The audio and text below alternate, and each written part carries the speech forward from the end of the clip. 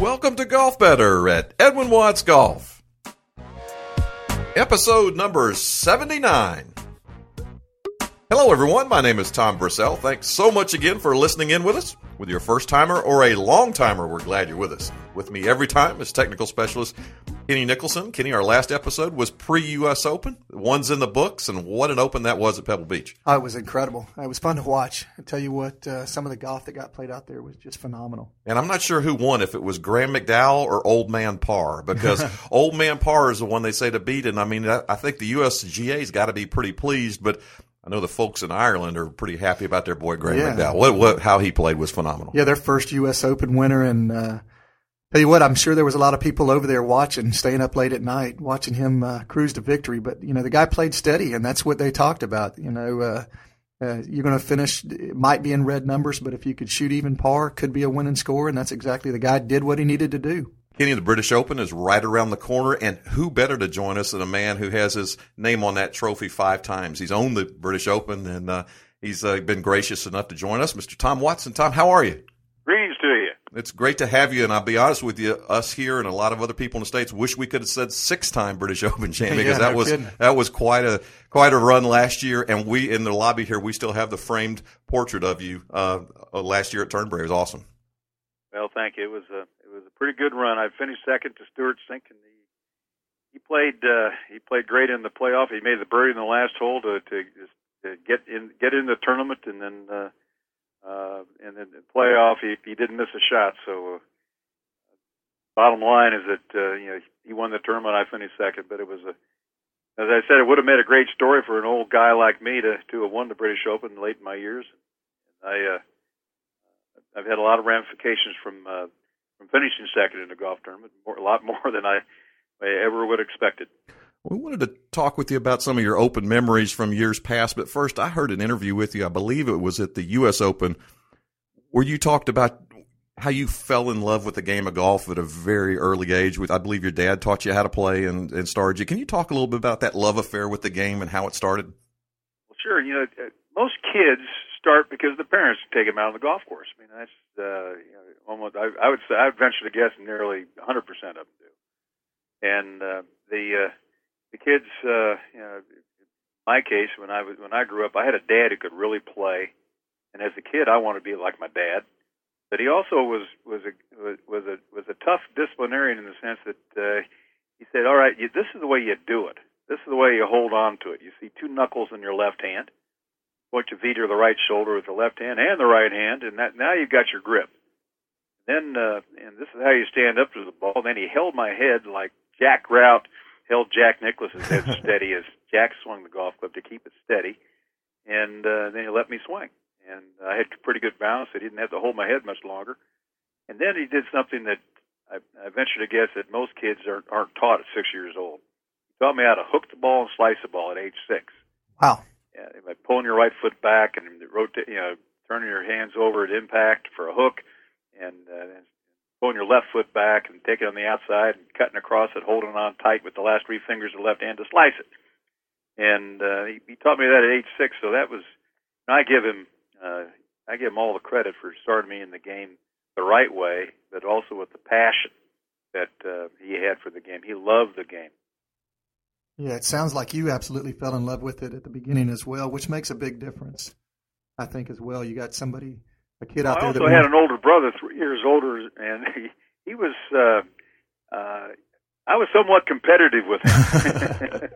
I want to touch on some of the British Open moments going back to 1975, which was your first Open championship at Carnoustie, beating Jack Newton in a playoff. And I know winning the first major is always so special. Can you share on that a little bit with us? Well, yeah, winning at Carnoustie, I went over the first time, played in the British Open. I was exempted from it from playing well on the PGA Tour, and I went over to play what they call the toughest course in the rotation over there, Carnoustie, and they set me up with a caddy, Alfie Files, who incidentally carried my bag over there for every Open victory I had, all 5 of them. And he had caddied for Gary Player there when Gary Player won at Carnoustie, and so I had somebody who knew the course a little bit on my bag and to help me out.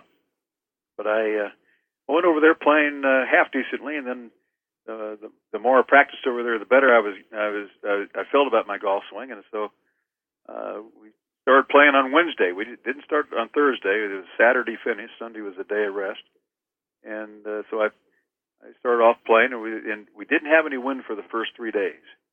And I think I was lying in 3 or 4 shots behind going into the final round, and I'm walking to the practice putting green after warming up, and I ran into Byron Nelson.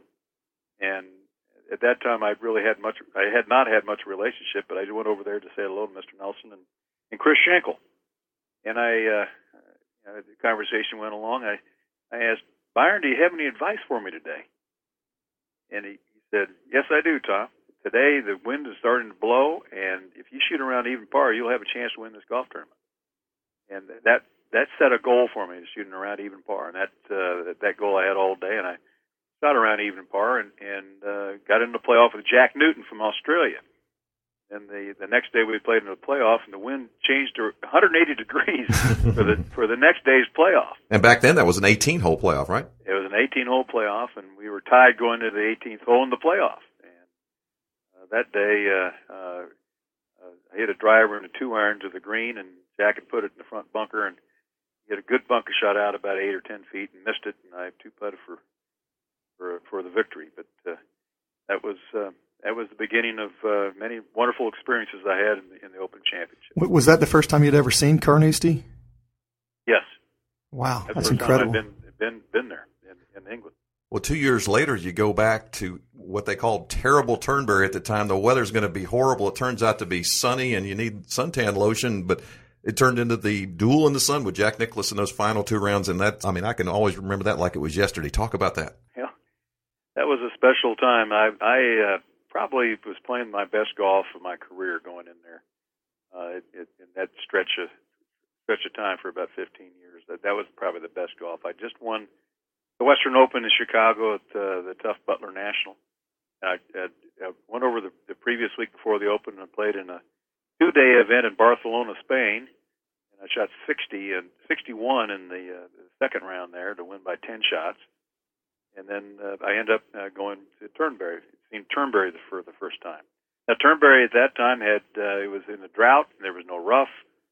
It was running very, very fast, and of course it was a new course for everybody. And I felt pretty good about my chances that week. I always went into golf tournaments thinking that if I played well enough, I would win. But I rarely went into a golf tournament thinking I was going to win. And that was one of those tournaments that I said, if I play my cards right, I am going to win this tournament. You win in 80. A couple of years later, 82, 83, went back-to-back at Troon and Royal Brookdale. But then 26 years later, we touched about it earlier, last year at Turnberry. Going into that, Mr. Watson, you thought you had a chance, right? Because you said, I can play the ground game on this thing. It's not like a bomber's course. I can keep the ball on the ground. And you thought you had a good chance, didn't you? Well, there are a couple of reasons I thought I had a good chance. First of all, you take stock of how you're playing. And I was playing really well from tee to green going into the tournament. My putting was awful. First practice round on Monday, my distance was awful. My line was bad. Then I made an adjustment on my Tuesday's practice round, and I started making everything. And now, the pressure's off. If I felt like I was hitting the ball well and making everything, good things could happen. And after Wednesday's practice round, there was an absolutely beautiful sunset that night, and I stared at it for a long time with my wife Hillary, and I said, I could win this golf tournament. And the second part of that formula was that I played this golf course. I'd played Turnberry. That was my 6th major championship at Turnberry, and most of the players, this is their first experience, and they hadn't experienced the winds that we're going to kick up on Friday, and it gave myself a home course advantage, if you will. I was playing well on a course on which I could compete because it wasn't too long, and I had a lot of experience playing there. So a lot of things fell in place on that Wednesday night prior to the tournament. In my psyche, I felt that I had a pretty fair shot at doing well and maybe even winning the golf tournament. And obviously you did. I mean, I had goosebumps watching the final run, and then also the playoff here at work watching it. It was just incredible. Well, the spectators over there pulling for you, but emotionally, everybody in the States, it was just, come on. I bet it was awesome. It was special. Yeah, very special. The response that I received from the people that all over the world, they sent me just hundreds of letters and emails that said, I was glued to the tube, and I was enlightened by the fact that I'm 60 years old like you, but if you can do it, I can do it. It was definitely enjoyable to watch on our end as well. Over time, I wanted to touch a little bit because we've got a DVD series out with you, and over time, golf instructional videos have really evolved. I mean, Ben Hogan's 5 Lessons, Jack Nicklaus, Golf My Way. You recently released a 2-DVD instructional series called Lessons of a Lifetime, which we have here at our stores and also on our website. And the initial reviews are nothing short of phenomenal. Can you spend a few minutes telling our listeners what they can expect from these series? I sure can. Lessons of a Lifetime is exactly that. These are lessons that I have learned from my dad, whom I spoke of before. When he gave me my first lesson about the grip, that's the same lesson that I give in Lessons of a Lifetime. The left hand is so important to go on the golf club properly. If you don't have it on there properly, how can the right hand go on there properly? And then how can you swing the club properly? And get that left hand on there properly, and you'll play your best golf. And those are the lessons from my dad to Byron Nelson to Jack Nicklaus to my observations of all sorts of other golfers, Sam Snead in particular. I have a good sand lesson from Claude Harmon, who was master out of the bunkers. Maybe some of your listeners don't remember who Claude Harmon was. Butch Harmon, who used to be Tiger Woods' teacher when he first came out in the tour. He's his son, and he's a wonderful teacher in his own right. So after all these years, I figured that it was time to put something down that was going to help people play better golf. And the crux of it is really, in 1994, I made a change in my golf swing. I call it the secret in Lessons of a Lifetime. It has to do with the shoulder plane being consistent in the backswing and the follow-through. And once I made that change, the golf game got easy for me. It made me a better player. And up until that time, I always was fighting my golf swing.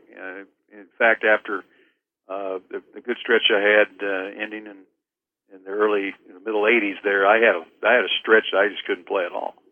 And I had a fundamental flaw in my golf swing, and I finally corrected it in 94, and that's what I call the secret in Lessons of a Lifetime. And it certainly helped me, and it's really the fundamental way of the way the modern players swing the golf club, and it's pretty simple to understand, and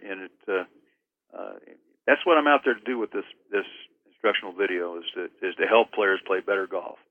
And it's coming from a real personal side too. It's almost like you're standing with the listener, correct? Well, it took a bunch of video of me, and Terry Jastrow was who directed ABC Golf for 12 years, and who did the first series of instructional videos for Jack Nicklaus and Arnold Palmer and Curtis Strange back in the late 80s, and he directed and we together produced this. This was well in the process before the British Open last year. We had already set a script for it in June before the British Open, and we shot it in September at the Greenbrier, and it took us 3 days to shoot it. Actually, 4 days to shoot it, and then we got it out in production in late April this year.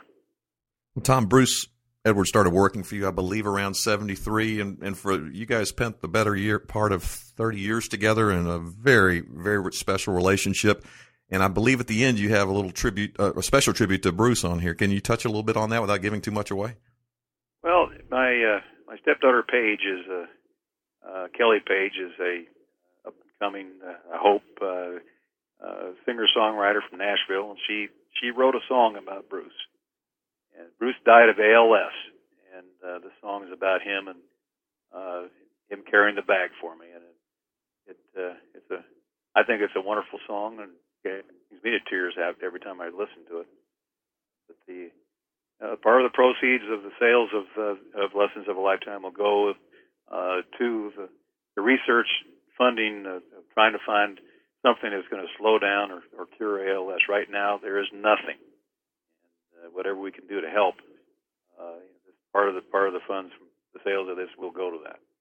Once again, it's the DVD set is Lessons of a Lifetime. You can find it in our stores and on EdwinWattsGolf.com. Mr. Watson, we can't thank you enough. It's been great having you with us. It's a privilege having you with us, and I know your time's busy, but we want to thank you from us and from all our listeners. It's been great. Well, thank you. Thanks for the opportunity to speak, and I hope that they learn to play better golf. That's life is good. Dinner tastes good after a good round of golf. It always does. After a birdie at 18, it always tastes good. That's what brings them back. Thanks a million, Mr. Watson. We definitely appreciate it. All right, man. Kenny, we keep saying it gets better and better with who we've been having on, and once again, special thanks to Tom Watson for joining us. I mean, you're talking 39 PGA Tour victories, 8 majors, 6-time Players of the Year, Hall of Fame. It just goes on and on.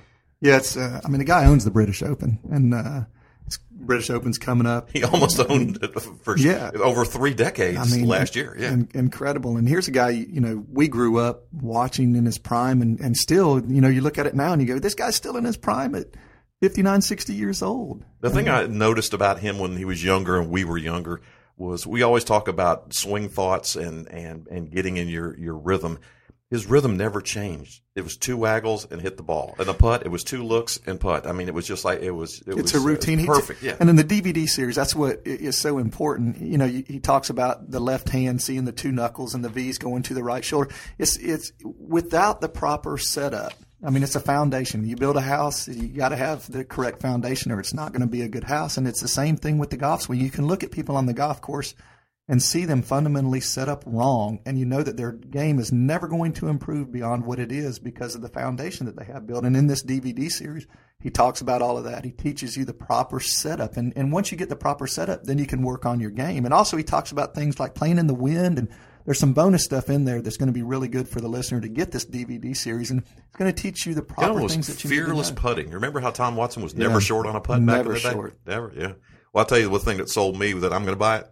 Money's going to ALS. Yeah, exactly. So a portion of this is going to be going to help find a cure for ALS, which is just a devastating disease. And then again, he mentioned his stepdaughter Kelly Page out of Nashville has wrote a song, about Bruce, and obviously it's a personal story for him. It's kind of personal for us because we watched him caddy for the guy for so many years, and what a testament. Again, Lessons of a Lifetime in our stores and at EdwinWattsGolf.com. Speaking of fun and having a great time with Tom Watson, we got something to give away, Kenny, and it's have giveaways all the time. But before we can give it away and you have a chance to win, you need to know how to register. Yeah, just go to our website, EdwinWattsGolf.com, and on the bottom portion of the page, you'll see the Golf Better icon. You just click on that, and you'll come to a landing page where you can download automatically the RSS feed that goes into your iTunes library, this episode as well as the past episodes. There is a register to win button. Click on that, submit the required information that we ask of you, and your name will automatically be entered for the prize giveaway. And there's also an Ask Kenny button where you can click that button and submit questions to me as well, and I'll answer those for you. And we love that part of the show as well. So we got a dozen golf balls, dozen Wilson FG Tour. That's their tour ball. And once again, the box autographed by Ricky Barnes. We got that early in Orlando. Ricky's having a pretty good year as well. So you got a dozen balls to play and you got something to frame. So absolutely. The guy's playing great. So in the winner this week is going to be Raymond Valencia from Las Cruces, New Mexico. Congratulations, Raymond. That's awesome. We'll be getting those balls right out to you, and let us know how you like them, and keep listening in and keep registering. Yeah, and also, forget, Facebook is huge too. We got a great promotion going on Facebook for new fans. Yeah, we do. If you're new, haven't signed up to follow us on Facebook and Twitter, go to our Facebook page. There's a special coupon on there right now for new people signing up with us. We're trying to drive that point home because that's where we communicate. A lot of times before anybody else sees special promotions that we have going on, things that are going on and happening within Edwin Watts Golf Shops, the new store locations that we're opening up across the country with Sears, as well as new cities in your area. So a great way to follow us and see what we have going on. Yeah, well, it's a great time here at Edwin Watts, and I want to thank everybody. First of all, thanks to Hall of Famer Tom Watson for joining us. That was awesome. Kenny, thanks to you, and thanks to the listeners out there for listening in. And make sure to join us in another couple weeks. We have another exciting episode of Golf Better at EdwinWattsGolf.com. So long, everyone.